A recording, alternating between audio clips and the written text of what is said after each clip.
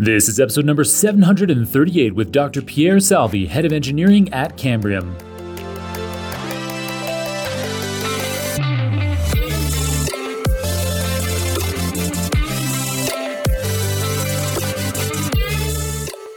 Welcome back to the Super Data Science Podcast. Today's episode was filmed live in person at the Merantix AI campus in Berlin with Dr. Pierre Salvy. He's an absolutely brilliant mind who's revolutionizing material design by using generative AI to create biological proteins that are used as materials for a broad range of purposes. Crazy, right? He calls this the double deep tech sandwich because it blends cutting-edge AI with cutting-edge bioengineering.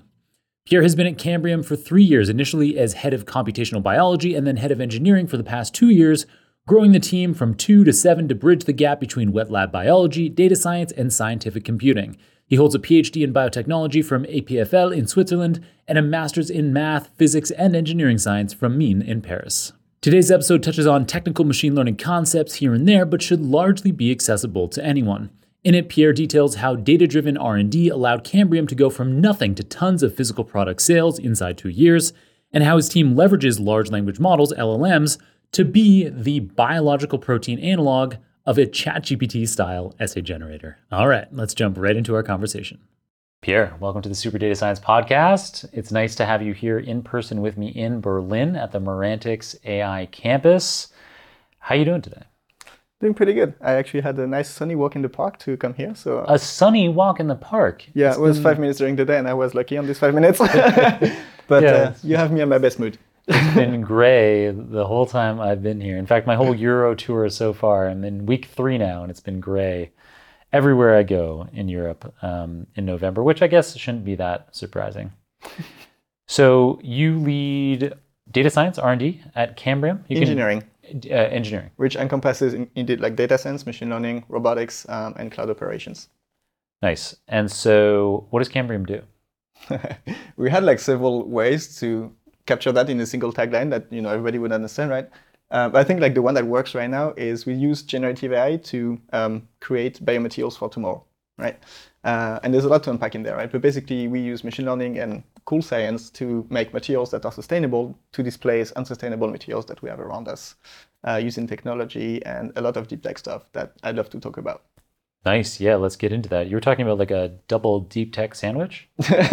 Yeah, I think that's correct. So really the first attempt that we had at describing our technical stack was of course a disaster, right? But it's like we use generative AI to create proteins, then we transform these proteins into DNA, we order the DNA, and then we transfect this DNA into strains with genetic engineering, including molecular editing tools.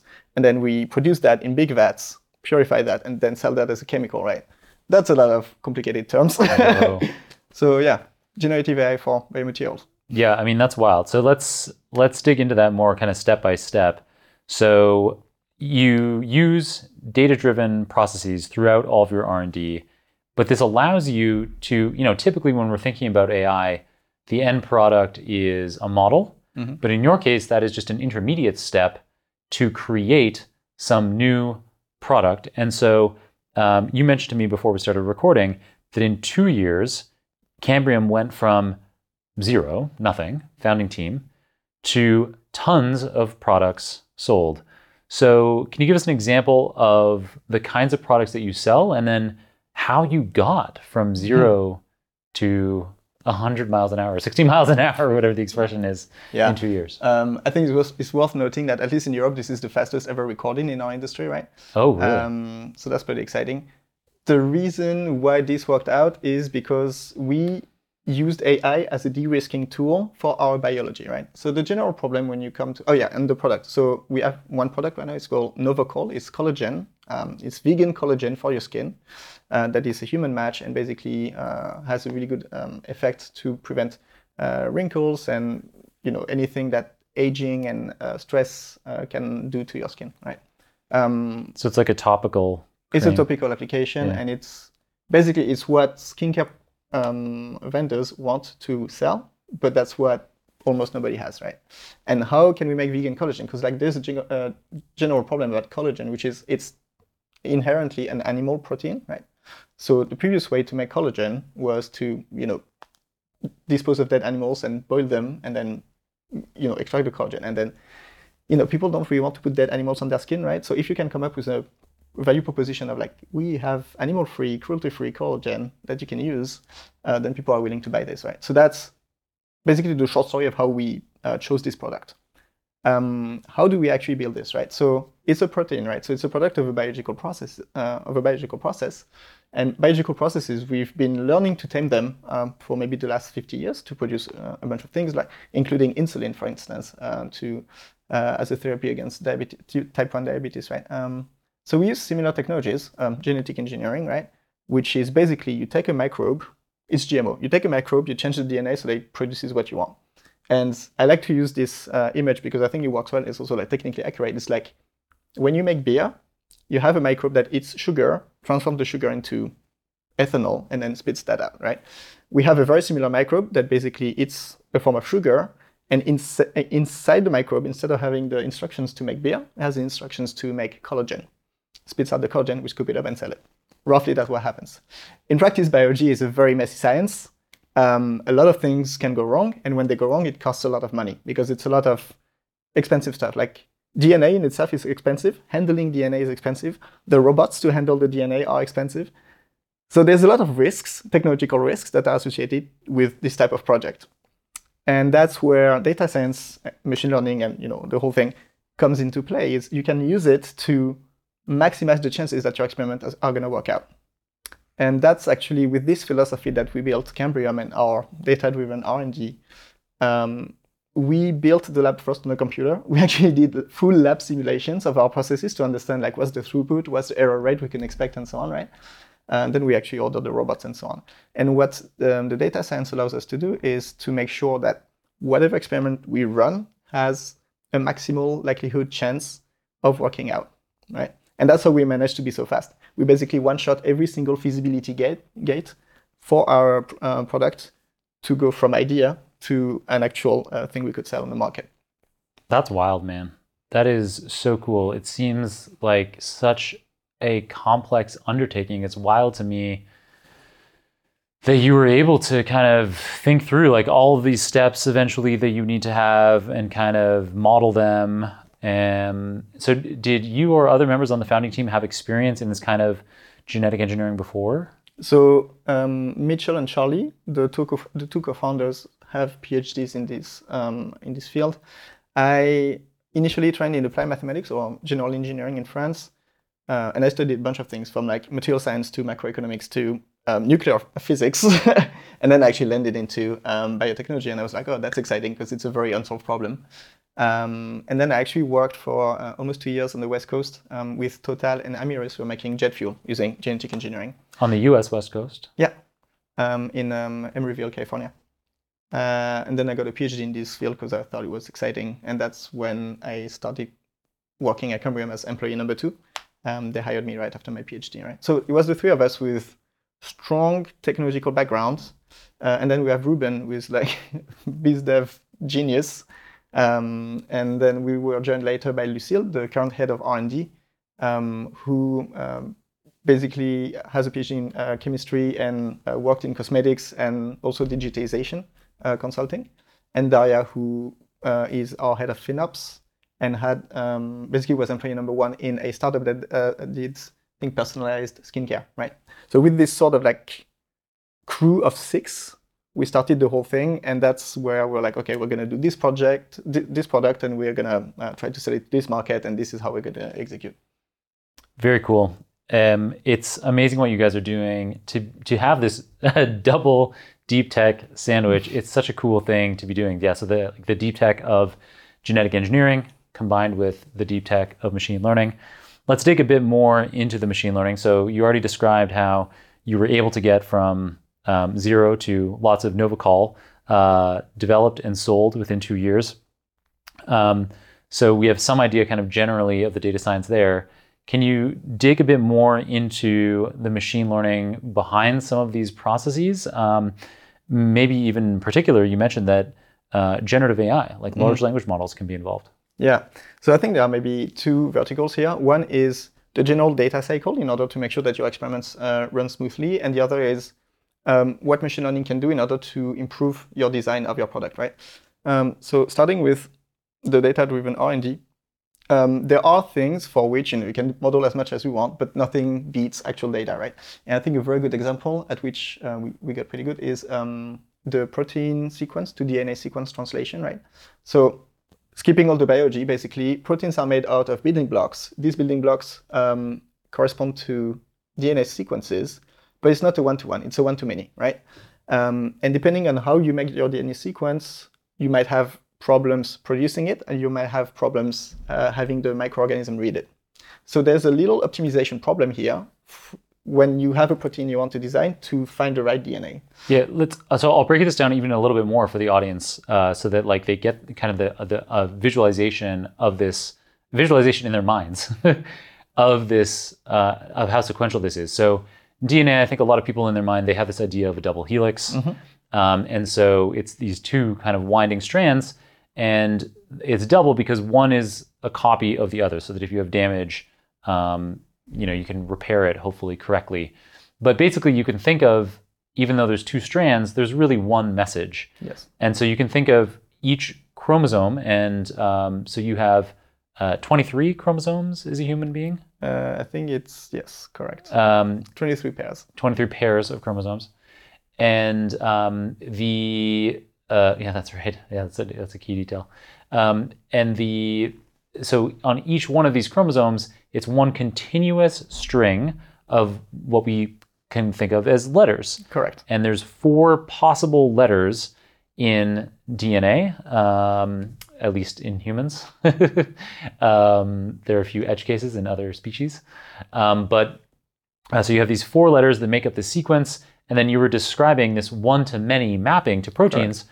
Where it's, if I remember correctly, it's every 3 DNA letters corresponds to 1 amino acid in a protein. And Correct. So proteins, which do all of the work in your body, and so all of the various kinds of functionalities, from the way that your eyes work, your brain, your liver, your skin, there's just different proteins, and these proteins, they are made up of, similarly, strands, one-dimensional strands, like how a DNA is a one-dimensional strand. The proteins are made up of one-dimensional strands of amino acids. But with amino acids, we have more. So we only had 4 DNA letters, but with amino acids, there's like 20-something amino acids, right? So you have, so I guess that kind of, so that leads to this one-to-many mapping, because you have these 3 character sequences of DNA that lead to a single character, one of these amino acids of the protein structure. So I don't know. So I interrupted you. No, you do pass the biology exam. Congratulations. But that's exactly this. So the proteins we're making are a strand of a bunch of 20 letters, right? Yeah. And the DNA is also a strand of a bunch of like 4 letters, and the mapping of one to the other is not one-to-one. So it is something for which you can learn from the failures of your experiments. I try to order this DNA. Either it doesn't produce, or my cell doesn't accept it, right? You get the data, and then you can actually train a machine learning algorithm saying, okay, this is actually the best way to translate from protein language to DNA language, right? And to give you an order of magnitude, we increased up to 100-fold our success rate in making the right type of DNA for the proteins we design, right? Wow, it's a big multiple. It's a big multiple, and it also saves us, a shit ton of money, because DNA is really expensive. But I think it's just like one flagship example of like how you integrate, machine learning on your day-to-day R&D operations. Like every single step that could be a bottleneck in terms of efficacy or efficiency, then you try to apply tiny little machine learning algorithms to, smooth them out. And I think that's touching to a key question that I often get asked by investors, like, okay, so what is your machine learning algorithm doing, singular, right? And you have to do a lot of education to explain, like, no, it's a tool, and we apply this tool at many places, right? So I think that's one of the cool parts of what we do. Arguably, the more hype part right now is everything related to generative AI, right? Sorry, just really quickly, and you were probably just about to do this, and so I'm sorry that I'm even interrupting, but so it's the same thing. It's these sequences. It's with the DNA, we had sequences we had 4 possible characters in our DNA sequence. In the protein, we had 20 odd possible characters.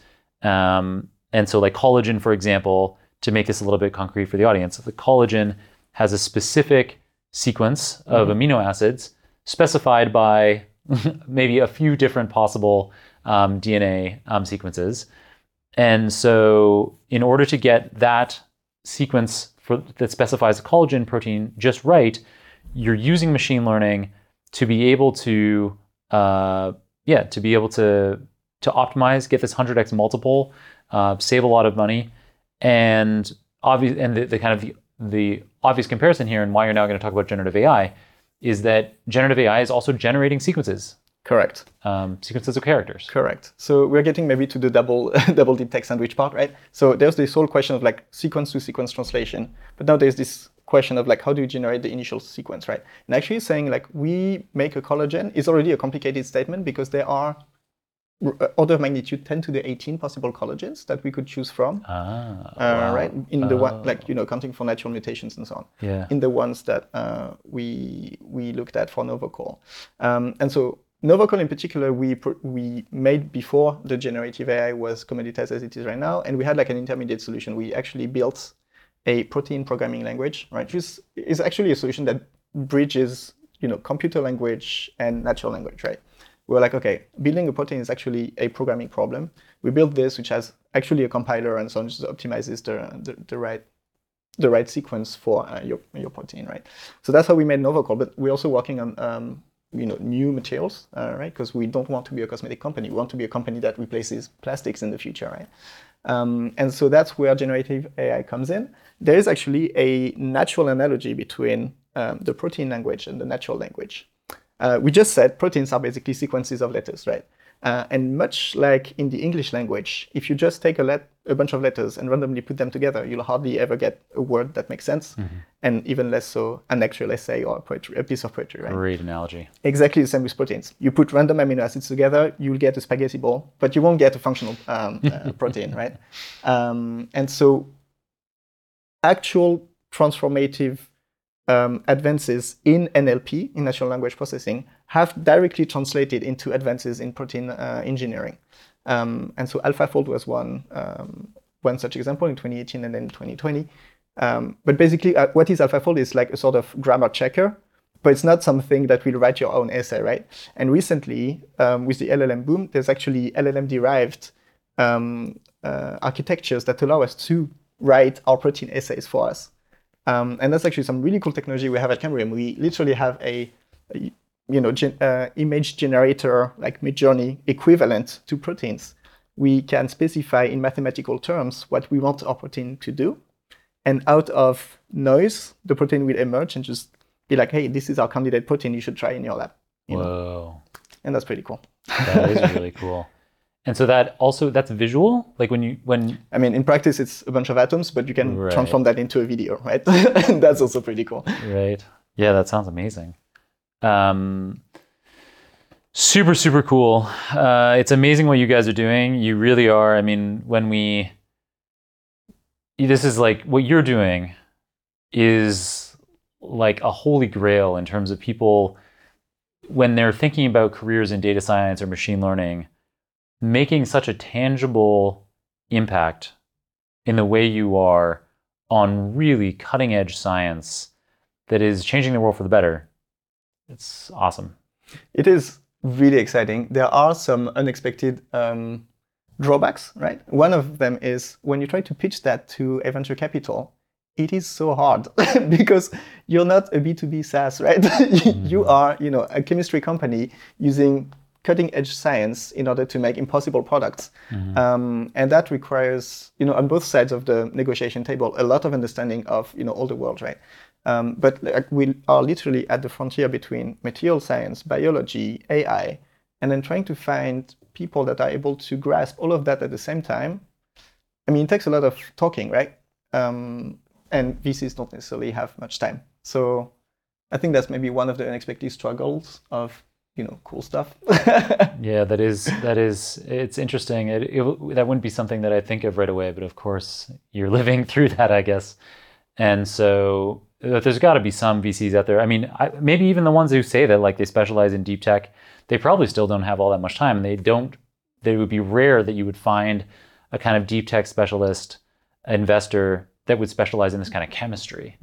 And then if they do, maybe in the odd chance that you find one that specializes in the chemistry, they're not going to have the generative AI part. Correct.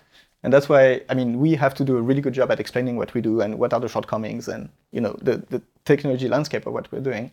But I do think there is a more hidden problem, which is a lot of the VCs that, brand themselves as deep tech are VCs that have invested in deep tech that is, a software as a service solution with like a deep tech backend, right? So the business model is like very well characterized, but then you come in and you're like, no, we're actually a chemical company. And all of a sudden it looks different, right? Because we buy robots, we need plants, we need, scale-up facilities with like literal cubic meters of capacity. So the CapEx versus OpEx distribution is so different. And so you often have this sort of aha moment, it's like, oh wait, this is actually not the company I thought I was interviewing. And I think it's been going better, right? Like over the last years, there's going to be a lot of successes in our field that have educated a little bit every player on the ground. But it is a problem because you say high capex and lower agility on scaling the OpEx, and then people are just like, maybe I'm less keen on investing, right? Which is a problem because at the end of the day, if you do want to change the world, you can't just do that with apps, right? At one point, you have to get your hands dirty and just build things, and that's what we're trying to do. Yeah, beautifully said. And so, hopefully we've got some VCs out there listening and realizing the opportunity to make a really big impact here. It's got to help that you're getting success so early, that you're seeing these great returns on the data science and machine learning investments that you're making into this generative chemistry process. Very cool, Pierre. Thank you so much for taking the time. And maybe we can check in again in a couple of years and see how the journey's coming along. We'd love to. Thanks, John. Amazing and engaging episode of Concepts, isn't he? In today's episode, Pierre covered how data-driven R&D has enabled Cambrium to develop Novacol, a commercially popular vegan collagen for cosmetic products, inside of 2 years, and how while AlphaFold acts as a kind of grammar checker for proteins, Cambrium's LLMs act as an analog of an essay generator for proteins. All right, that's it for today's episode. If you enjoyed it, consider supporting this show by sharing, by reviewing, or by subscribing, but most importantly, just keep listening. And until next time, keep on rocking it out there. I'm looking forward to enjoying another round of the Super Data Science Podcast with you very soon.